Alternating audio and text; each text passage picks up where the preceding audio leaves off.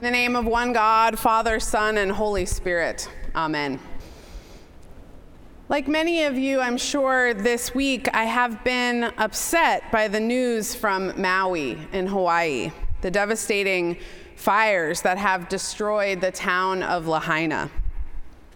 It's the kind of horror that I think our brains can't really process from such a distance. Even seeing pictures of the total destruction, I find myself not being able to imagine what it must have been like to have been there, to have witnessed it, to have lived through a wall of fire descending. My heart aches for this place and for the people for whom this is home. When anything like this happens, something terrible and destructive, I think our first thoughts are to wonder, how did God let this happen? Or why did God let this happen? Or where is God? Is there a God? I think this is a pretty common human instinct to question either the existence of God or the intent of God in the face of tragedy. I saw a story last week that tried to attempt to answer this impulse.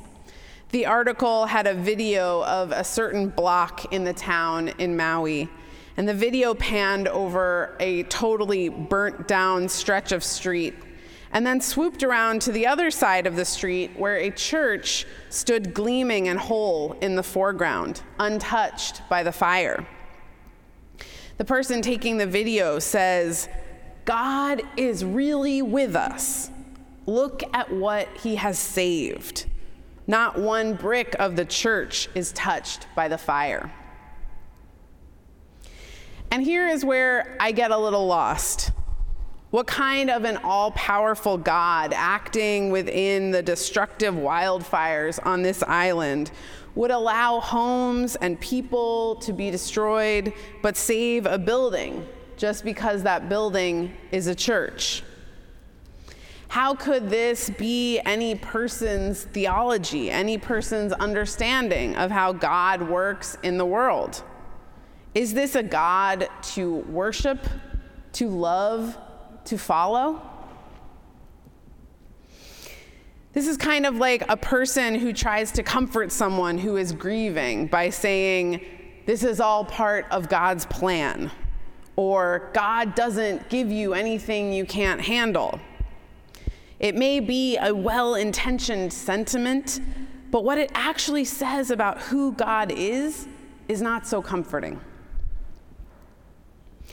Perhaps you are feeling a same sort of wondering after hearing today's gospel story. It is a tricky one. Jesus and his disciples are in a foreign land. Matthew tells us it's Tyre and Sidon. This is a land filled with people not like them, people who are not Jewish. A Canaanite woman comes near and is making a loud scene. She's yelling. It's important to note that the description Canaanite is an anachronism here, putting her in a historical context opposite the Israelites from Hebrew scripture. She is shouting, "Have mercy on me, Lord, Son of David. My daughter is tormented by a demon." And calling Jesus the Son of David further underlines her outsider status in relation to Jesus and the disciples, casting Jesus as an Israelite against her Canaanite. And now this is where it gets interesting, because what might we expect Jesus to do? To heal her daughter. He doesn't do it. Instead, Jesus ignores the woman. Like many women in Scripture, however, she persists. This is for her daughter. She is not embarrassed to make her voice heard, to yell. She keeps shouting until the disciples ask Jesus to please send her away for being such a nuisance. This gets Jesus' attention finally. He says, "I was sent only to the lost sheep of the house of Israel." In other words, Jesus feels that because this woman is not Jewish, she is not his problem. And still the woman is undeterred. She falls to her knees and says, "Lord, help me." Here you might again think Jesus is going to heal this girl. This is Jesus after all, that's what he does. But he doesn't. Instead, he says, "It is not fair to take the children's food and throw it to the dogs." What is Jesus saying here? Is Jesus calling this woman a dog? Is it as rude as it sounds to us today? Like the video from Maui, like any other unjust or unexplainable things we witness in life, wondering, where is God in this? I find myself wondering, is this a God to worship, to love, to follow?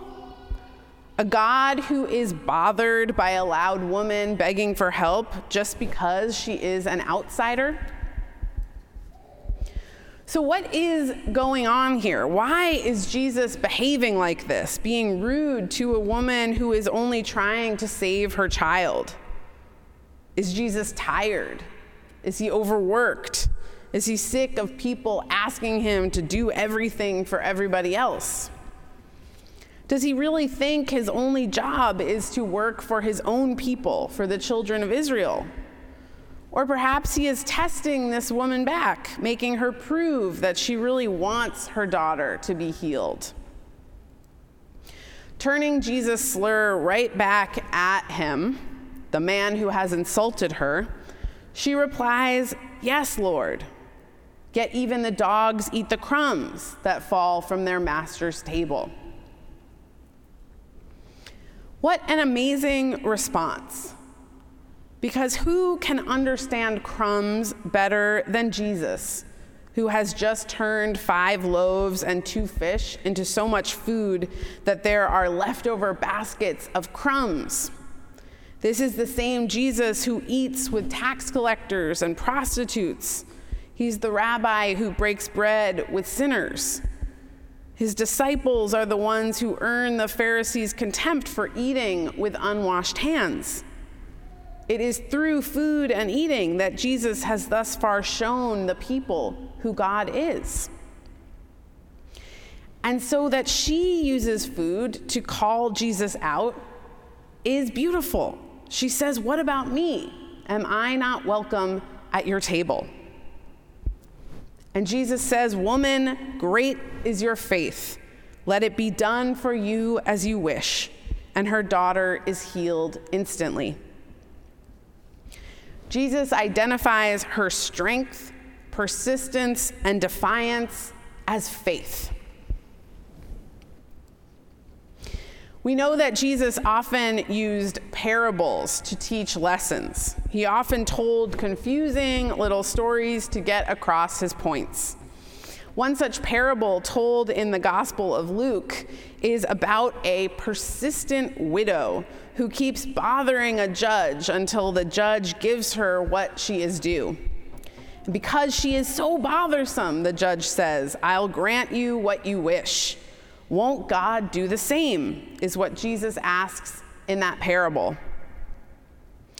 The tricky part about that parable is that it's easy to read the judge as God and the woman as us, always asking for what we need, painting a picture of a God who is annoyed by us, a God who doesn't really care about us. But the story cracks open when we see instead the woman as God. God as a persistent force working in our life on our behalf against injustice.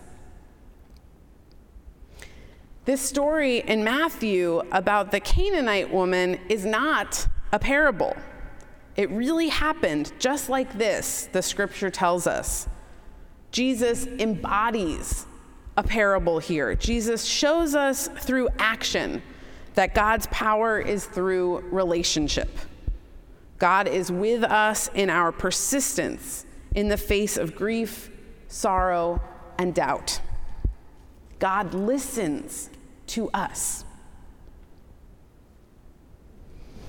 What does it mean to be a faithful Christian? Does it mean obedience and constant rosy optimism? Does it mean superficial niceness and constant cheeriness?